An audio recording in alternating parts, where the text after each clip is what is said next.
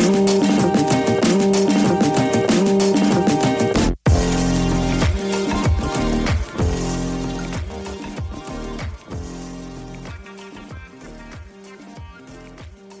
everyone. Welcome to a new episode of Carolyn Talks. And today I am joined by Frank Abney III. He is an animator, artist, and I'm so excited to say a director for his short film Canvas, which is currently streaming on Netflix. And I'm so proud of Frank. I'm so happy for him and everything that he's accomplished. And before we get into our discussion, I'm going to ask Frank to just give a brief introduction of himself. Then we're going to get into the film. Yeah, so I'm Frank Abney. I'm been an animator for the last 13 or so years in the animation industry, and took the leap to directing. And you know, it's been a huge, I guess, a long time coming, because it's something that I've always wanted to do. So you know, working on the films that I've been a part of, that I've been fortunate to be a part of, was great. But you know, I have my stories I got to get out there. So, you know, that's the brief on me. Yes, and so we're going to discuss, our main discussion is going to be about your short film, Canvas, which was released today, is December the 11th, 2020. And I've seen some mentions of it on Twitter, and I've asked my friends to watch it too. And I think it's a great film. It's beautiful. I watched it first by myself, and then my second viewing, I watched it with my sister. And we both, like, we're twins. So sometimes I don't know if we have automatic responses as a twin. There's certain things, but when I watched it by my first thought was the way how the character's eyes tracked across the canvas. I was like, oh my gosh, his eyes, like, the detail is so good. And then when we go from the 2D painting to the 3D animation, you see the moles and the what we call liver spots or A spots on his face. And when she saw it, she said the exact same thing. She's like, look at the detail in his eyes and on his skin. And I just want to tell you, like, first off, like, from the fact that just the first few seconds of animation for the film are so impressive, I have to give you kudos for that, because I think that's such an important thing to get, like, just the small details of black skin in animation. Like, you got the liver spots and the A spots, and I'm like, this is something that I see with almost all those senior Black people in my life. We have the molds and everything. Yeah, that was big. You know, early on when I was thinking of reference for the characters and what to pull from, you know, Dick Gregory, Morgan Freeman, like, you know, these people came to mind. And so, you know, leaning into that, you know, pulling that as reference for my character designer, and then also the you know, the person that Meg Higginbottom, who ended up doing the texturing set for the characters, from design to skin to the hair. You know, it was important to try to represent it well. I have to ask you, what are the names for the characters? Because I don't want to keep referring to them as he or she. I want to, like. Oh yeah. So even though we don't hear the names, the grandfather's name is Arthur. His daughter's name is Amara, and his granddaughter, her name is Aura. Aura? Mm-hmm. Lovely. Yeah, she brings the light to his life. So. And that's the first thing that I thought, because the aura is like what we say surrounds us and gives us like our personality. So I think that's beautiful. Yeah. And for this film, like, we know it's about a painter who is Arthur, who has lost a loved one. He's lost his wife, and he's experiencing grief, and the grief has taken away his inspiration and his drive to paint and his drive to create. Yeah. And I remember when we first spoke, you had said The Incredibles, which was a Pixar film, is what inspired you to move to 3D animation. And the reasons you said, one of the reasons that inspired you was because it dealt with adult themes, like the couples. And when I saw this, I was like, it kind of makes sense that your first film as a director and as a writer is about mature themes, and it does take place in kind of this animated 3D animated space. I wanted to ask you about creating your own story about such a mature theme as something like grief, which is like something that we all deal with, but we all experience differently. Yeah, it was something that you know, it hits me constantly from, you know, since I was 5 when my dad passed. You know, that's something that you know, it comes back into my life pretty regularly. So, you know, it's pretty obvious I'm still affected by it. And, you know, and also growing up and seeing how my mom's navigated through it as well. And you know, it was there. The story actually took place, or it started to take shape, you know, about 6 years ago. That's when I kind of started writing on it. But you know, years prior, you know, I was, you know, with family a lot, you know, living at home or in the vicinity where I grew up, and you know, being around my niece. You know, she's you know, little girl running around, you know, like kids, you know, full of joy and not really carrying those adult burdens that we have on our shoulders. And you know, I was in a rough patch pretty bad, you know, just trying to get in a place I wanted to be in the industry, and you know, kind of questioning, you know, is what am I doing? You know, I want to create, I'm animating on these films, which is great, but how can I take that step? And you know, there was a point where I was, you know, it was getting kind of down on it, but you know, just kind of returning to that, I guess, inner child, you know, just kind of, okay, just do it. You know, kids don't, you know, they act on impulse pretty much. You know, it's like, you know, that kind of helped me get that inspiration back to just kind of take that leap. So, you know, thinking of, you know, what I wanted to create, you know, I found out early on when I was actually getting into the industry, what actually got me into film was a piece I did about my dad. And it was like, it was this thing I animated on my own. And, you know, so that told me that creating something that came from a vulnerable place, an honest place, was what I should be doing. That was my way of, you know, that was kind of my therapy. That was my way of using my art as my voice. And so thinking of those personal things going on at the moment, you know, with my, you know, with my mom and myself, you know, just, you know, these things that come up about my dad, I was like, okay, well, you know, I always kind of wondered, you know, with how I'm affected, you know, how's my mom been affected? You know, there's these art endeavors that she's had, and I always wondered, like, if there was something that was kind of taken away, you know, when my dad passed. And turns out those were just interests that she had. But you know, that was my own, you know, questioning into that backstory. Same thing with my grandfather, you know, who was always very quiet, and he seemed always, you know, a little withdrawn, and I was kind of wondered about that too. And then the story started to take shape, and you know, I kind of drew from those things, and you know, started putting this together. And you know, I think it's important that animation isn't held to this held inside this box that it's just for kids. You know, kids can learn about grief, but there's things for everybody. You know, there's things for adults, things for kids. You know, it doesn't have to be limited. Yeah, no, I agree, because children do experience grief. And I think that's something that adults don't really consider a lot of times, whether it's that they lose a loved one, like a parent, a grandparent, or a friend, or even a pet. I mean, it's not true, but like a pet, yeah. or someone moves away, or a teacher like is no longer at their school. Like, they do experience grief. And I think one of the things about animation that's so beautiful is when we relate to them as children, we get the stories that are being told. And it's not just about the characters, it's about the story. And then when we grow up, we realize why these films still have an impact on us, why they still mean so much for us. Because even though we may not have consciously thought about them as children, they did leave an impact on us, and they did affect our lives, and they still mean so much to us now. And like, when we talk about things like representation, like, that's one of the things, that's why representation is still so important in film and in animation in particular, because we love those characters, but then when we grow up, we're like, okay, I want to love these characters now when they look more like me, right? And when you have characters like Arthur and Amara and Ara, when you're showing grief, and I think even now, especially because of everything that's been going on, not only in politics but in the world, like I like, it just occurred to me, but like, with everything that's going on with the pandemic, and like so much things are affecting children so much with regards to school, and like they can't see their friends, and they are missing their friends, and they're grieving the absence of their friends. Like, I can imagine when they watch this, they might be able to pick up some that Arthur is feeling, because they're missing their friends. And then when they grow older, they're like, okay, now I understand again what I was feeling, and I can help give voice and give a name to this emotion.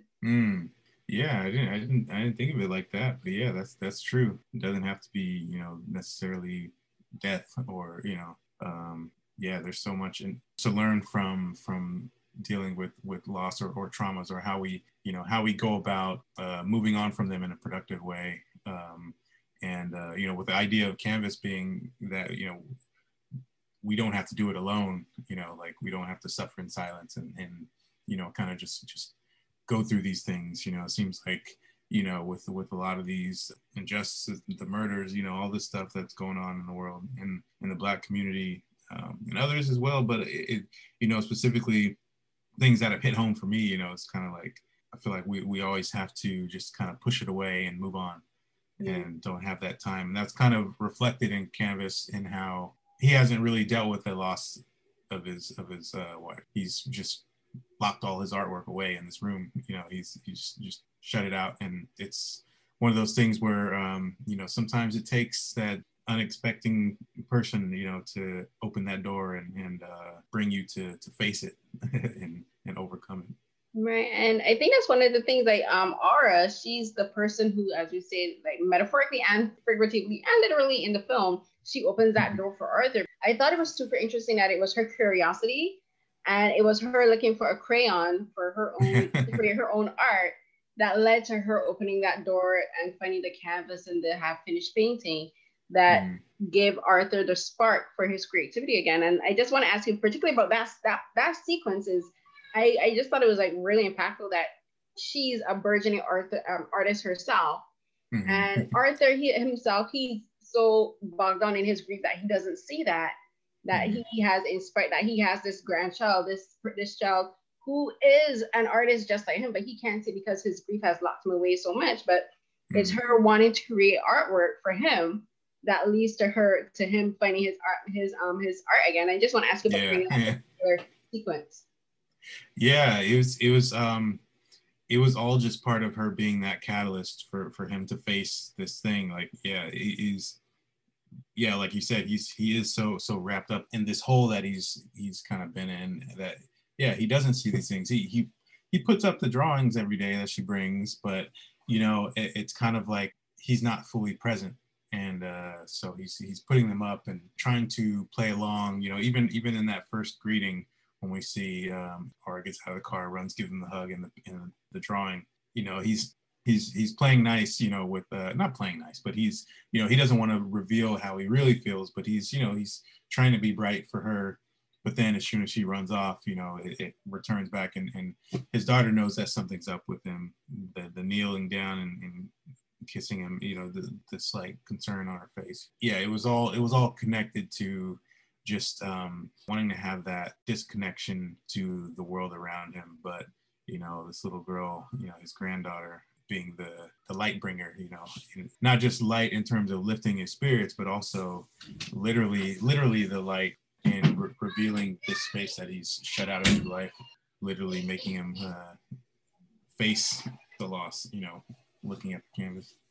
Yeah, because I think one of the things about art in any form that it's made in is, I think it reveals something in us. And like personally, like for me, I relate more to, I would say, visual art. So like films and TV shows and paintings.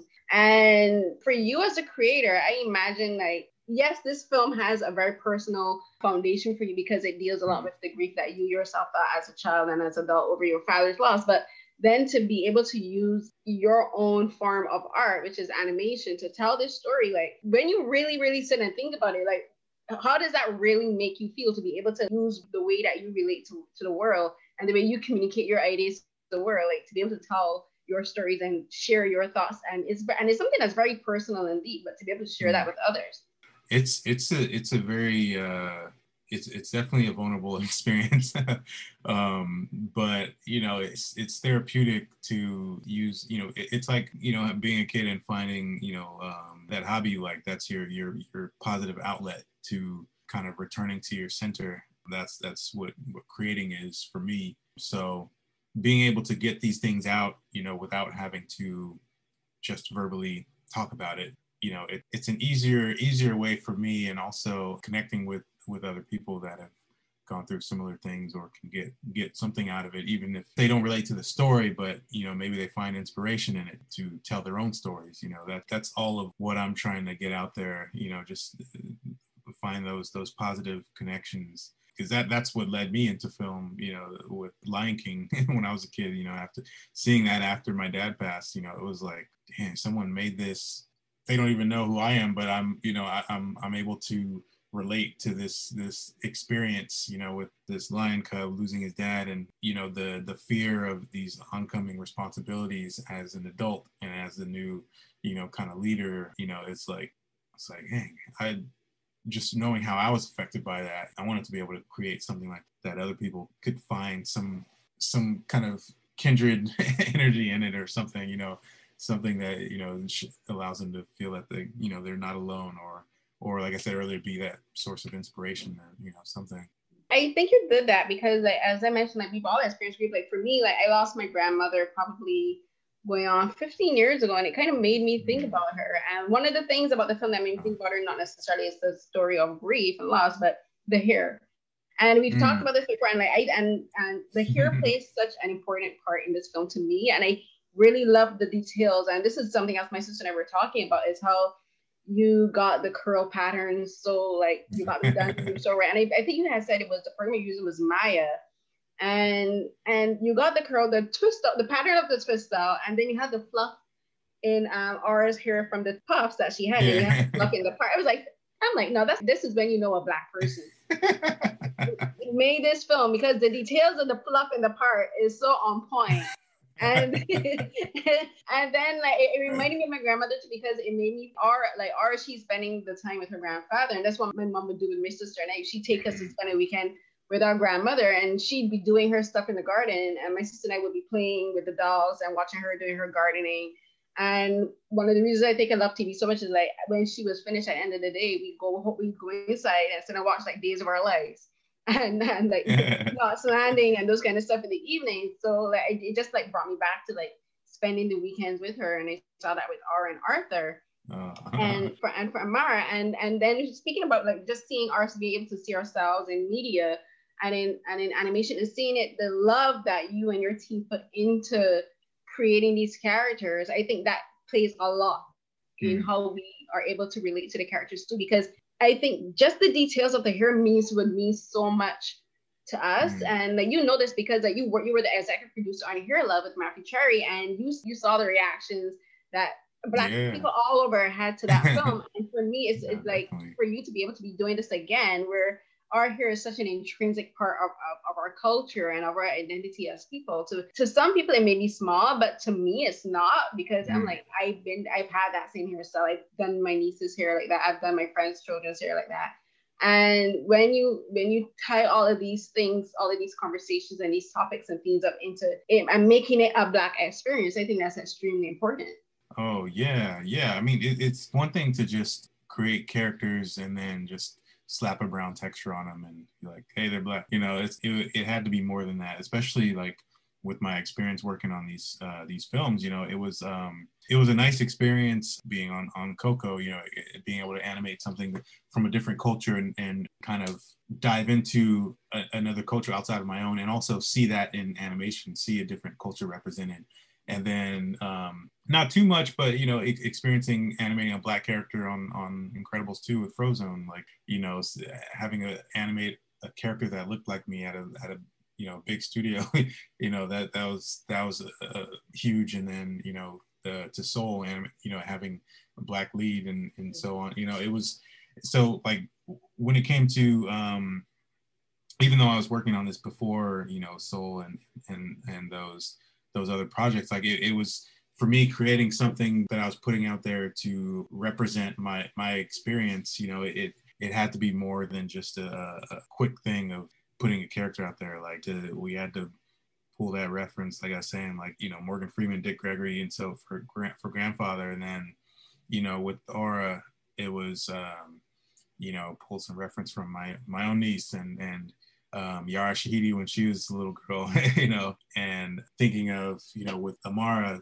pulling from like people like Kimberly Elise, you know, it's trying to pull from something real and get into those characters, and also working with my artists to iterate on these things to make sure that, you know, even if it's taking a little while to get the hair right, it's like, okay, well we'll get it, but we gotta make sure that although we don't have like a huge budget, you know, we had to do what we could to, you know, get as close as we could. No, you succeeded, trust me. and going a bit more into the technical aspects of the film, so for the other thing that for the film that's really, I think, was really well done is the score. So tell me about now, as an animator in the past, you worked for other companies and they were responsible for the sound and the music and all of that. But now, as a writer and as a director, that's your responsibility. So tell me about putting the team together and getting Jermaine Stegall to do the music on the film, and like just constructing the music to fit your idea and fit what you wanted to say about the film. Yeah, Jermaine was great because you know, from the moment we started collaborating, it was like, you know, what do you want this to sound like? You know, that was kind of like the first task, you know, for me. And I was like, you know, I had to think about these films that stood out to me. And you know, one of the last ones that stuck to me was Moonlight. And so there was a yeah, there was a power in I guess the emotional weight that was, yeah, that can be carried and supported through music. And you know, I pulled from that. And then there were some other references as well, but it was yeah, like we started on the teaser, and it was like it got down to also the emotion of the moment. You know what, you know, with the teaser, trying to show that that Arthur was there's a sense of isolation, and you know, both you know, physically and, you know, mentally. And so, you know, we chose to just stick to one instrument, you know, because, you know, just to kind of, you know, so we did that with that. And then taking it to the short, you know, we still wanted to carry some of that through, but also like have a theme for each character. You know, we have, you know, the sounds of grandfather, Arthur, and then we see that moment when everything starts to light up, when we hear the car come in, and Aura comes out, and you have the you know, everything starts to brighten up as she comes in. And you know, it was a lot of that kind of push and pull with how we wanted the characters represented and the emotion of the scene. And he was great with, like, you know, bringing the options for me to kind of choose from and pick, you know, kind of what things I liked out of each iteration. And then, you know, the musicians just knocked it out when we went to record the score. Yeah, it was like, for me, everything was like perfect. But you know, there is stuff that Jermaine would call out. It's like, there's one instrument there that seemed a little out of tune, and I'm like, I don't know what you heard, but that just is a testament to how great his ear is, and just, you know, his experience. And yeah, that was great. Yeah, no, the predominant instrument is the violin, and there's nothing that I think quite reaches our emotions like the violin, especially when you're really going for I actually, I can't even say specific, because I think the violin is great for all emotions. Like, it's great for anger. It's great to express despondency and grief and loneliness. Yeah, it's just like I think it's the only instrument I think that's so versatile in what it's accomplishing. Because you can't get that with a bassoon. A bassoon is like extremely loud, and like, you don't know, it's all about making an appearance on an announcement. But then also for the rest of the team, like you talked about Marie Higginsbottom, and so just tell me again about building your animation team and how you selected the people that you worked with, because I know you worked with Pearl Lowe on this, who also worked with on Hero Love. So tell me about getting her and the other animators and the other members of your team together, because I imagine like you had to pick people that you were familiar with, or that you had a background with, because as you said, the budget is small, but it's also I think a very personal film too. So I imagine that played a part in who you got to work with you. Yeah, it all boiled down to trust, you know. I guess who I felt like I could trust with the work and the quality of what I was after. And you know, coming across people's work, you know, years ago, like people like Pearl or something, you know, I knew I had to circle back at some point, you know, with whatever I was doing, to, you know, you kind of make those mental notes with some people you come across. Oh, I gotta work with them on something, or I got, you know, that's so, you know, the beginning, it was like going to those people, going to those, you know, friends or people whose work I admired. But it started with friends first, because, you know, it's a little easier to get them on board with something, you know, if they kind of know who you know, how you are, how you work, and know a little bit about you, and can take you seriously, you know, more than, you know, a stranger that's like, you know, this is going to be one of those projects that, you know, never gets done or something. But yeah, so starting there, and then like once I was able to get some artwork together, then I could start branching out to those people that I didn't know, but whose work I was familiar with, and to kind of show that I was serious, have some content that was already done. So yeah, that was huge. It was, I mean, I'm so thankful for everyone that put their hard work into it, especially because most of the people on the team was working full time too. So, you know, it's a lot of squeezing in and personal time, and trying to make the schedule work with everyone's schedules. And yeah, everyone pulled it off. Right. So we talked a little bit about the score. So I want to talk about the sound design, because this is as I find for a lot of animated shorts, very little or to no dialogue is used. And I believe that's probably because, correct me if I'm wrong, you're like, I have limited time. I have probably 8 to 10 minutes to tell this story. I don't have time for a long conversation. So I'm going to scratch dialogue, and I'm going to make this all about everything we see. And the only things we hear is the score and the sound design of things like paper moving, a chair being scraped across the floor, the sound of Arthur's wheels on his wheelchair turning, the wind going through the grass. So tell me about first deciding or no dialogue, and then just constructing the sound of the ambient sound of their environment.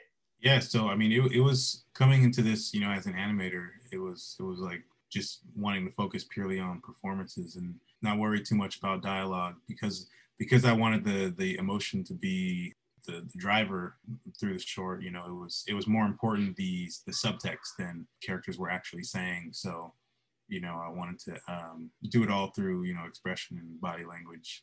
You know, and in most cases, you know, that's going to speak louder than the words coming out of someone's mouth anyway. So so that was a pretty quick choice from the start. And then just in terms of the sound design, yeah, there were some short films and films, you know, at Pixar that I'd worked on, that some of the guys that came on Canvas worked on, and I knew that was why I wanted to try to grab them, because you know, Justin Pearson and let's see, drawing a blank, Andrew, I'm trying, what's his last name? I'm trying to blank on his name. But yeah, Justin Pearson and Andrew Vernon, you know, they came in and they knocked it out. You know, Andrew was great. He did some early stuff on the film, and then we had to pass it over to Justin. And yeah, I borrowed a wheelchair from someone at work, and you know, Andrew's getting a lot of sounds with the wheelchair on the wood floor, and like all this stuff that was like, you know, just to make to bring all the sound qualities out there. You know, we got into things like, okay, well, what does this hallway feel like? You know, what's the, you know, same thing with the score, like digging into the music. Was the same. It was the same process digging into the music as the sound design. It was, you know, trying to find what would support that emotion. You know, how do we want this hallway to feel empty, you know, versus you know, just having an empty hallway is different than creating an empty hallway that's supposed to be emotionally empty, you know. So yeah, they were huge. I mean, know, being a part of, you know, the these different, you know, Pixar films, you know, being at studios like that, I mean, you're always trying to support the emotion and the story aspect. So those guys, they were a no-brainer to try to bring on. Yeah, so as you mentioned, like it's well known. You work for Pixar, you work from other animation studios, and now you're working for yourself. You're creating art for yourself, and with the extremely impressive background for the films that you worked on, you're to be taking the leap from, I guess you could say, almost job security of working for a studio like Pixar, where you know they churn out films constantly, and to make the decision to, I'm gonna do this, but I'm not gonna do this on the side. I'm just gonna go full on and just devote my time to creating this work. Like, how nerve-wracking was it for you, and I guess, and imagine your family, to make this decision? Because and I'm not doing this, I'm not saying this to be negative, because like, but you know, like sometimes things don't work out the way we want it to, but you always have to take that leap of faith, and it's daunting, and is scary. So like, how was it for you and to make that decision to leave Pixar and to do what you want? Because I remember the day you announced it on Twitter too. You're like, this is my last day at Twitter. And you took a picture in front of the studios. And I was like, and my thought was, I'm like, I'm so proud of him. And I'm like, you can do this, Frank. So like, for you, how was it to make that decision and then to see the success of working with a streaming service like Netflix, and to see that it paid off? Yeah, it was definitely a scary choice, because I mean, for the last 13 years, I've been going from, you know, place to place, and you know, it's been there's some things that weren't full time, but I had to hustle to turn it into a full time thing, you know, within the studio. So it was, you know, there's a scary aspect, but it was also like, you know, I've been through this before, so it was like, you know, there's nothing like I guess there's nothing like the kind of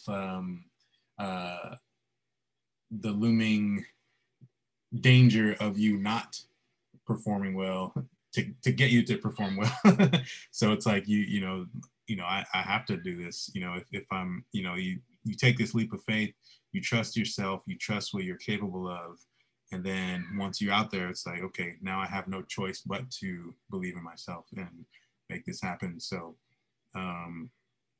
and so there was that nerve-wracking aspect of it, but then there was the comfort in knowing, you know, knowing for myself, you know, regardless of what anyone has told me along my career, and what people have allowed me to do or stretch my wings in certain areas, it was like, I know what I'm capable of, and I know you know, what I can bring to the table. So yeah, as long as I know that and I believe that, you know, I'm good. And you know, also, you know, my wife has always been supportive about that, you know, doing my own thing, and so, you know, there, you know, there is the stability side of things, but it's she knows how I am too. She knows my work ethic and all that. So, you know, it's it's something that, you know, it's more exciting than worrisome. So like I mentioned Netflix. So like the film is now on Netflix. It debuted today that we're speaking, and now that it's open to the masses, and it's open to the masses internationally, because Netflix is allowing, like, has made it so that people all over the world will be able to see it. And like, what is that like for you? Like, how are you able to like process, or have you not processed it? You're shaking your head, so I'm thinking no. No, I'm shaking my head because it's just hard to believe. It's you know, my producer, Paige Johnstone, she will text sometimes like, can you believe that this is actually happening? And, you know, just thinking of all the like, it's hard to fathom. Like, it's hard to imagine that this going out instantly around the world all at once. Like, it's crazy, but it's inspiring to keep it going, you know, to the next thing that's happening. Like, you know, let's keep elevating, keep raising the bar, keep creating some great stuff to put out into the world. You know, we need more positive things to put out there. For sure. And as we wrap up, because I know like our time is ending, so you talk about doing more things. So what can you tell me about your future projects? Like, is there anything that you're working on that you can tell me about? Will it be another Netflix collaboration? Fingers crossed for you. Anything you can tell me? Yeah, I'm developing some projects, but yeah, the next thing is actually a Netflix project. I'm directing an animated film for them with my directing partner Michael Williams. We're collaborating to bring a beautiful animated film to the world, and you know I can't talk too much about it, but it's going to be something. It's something special for sure. It definitely aligns with what I want to be, what I want to create as as a filmmaker. You know, things that highlight specific experiences and highlighting our culture and stuff. You know, it's yeah, I can't wait for it to be shared out there. I'm excited for whatever it is because I think I'm gonna base my last question on that. For you, if you were to voice your philosophy as a filmmaker, what would it be? If you can if you could give it in a phrase, not in a catchphrase, but in a phrase, what would you say? This is my personal philosophy as a creator and director. Ooh. I'd say your voice matters, so find any way to use it. I like that. Your voice matters. Find any way to use it. And let me see. If I were to ask that, see.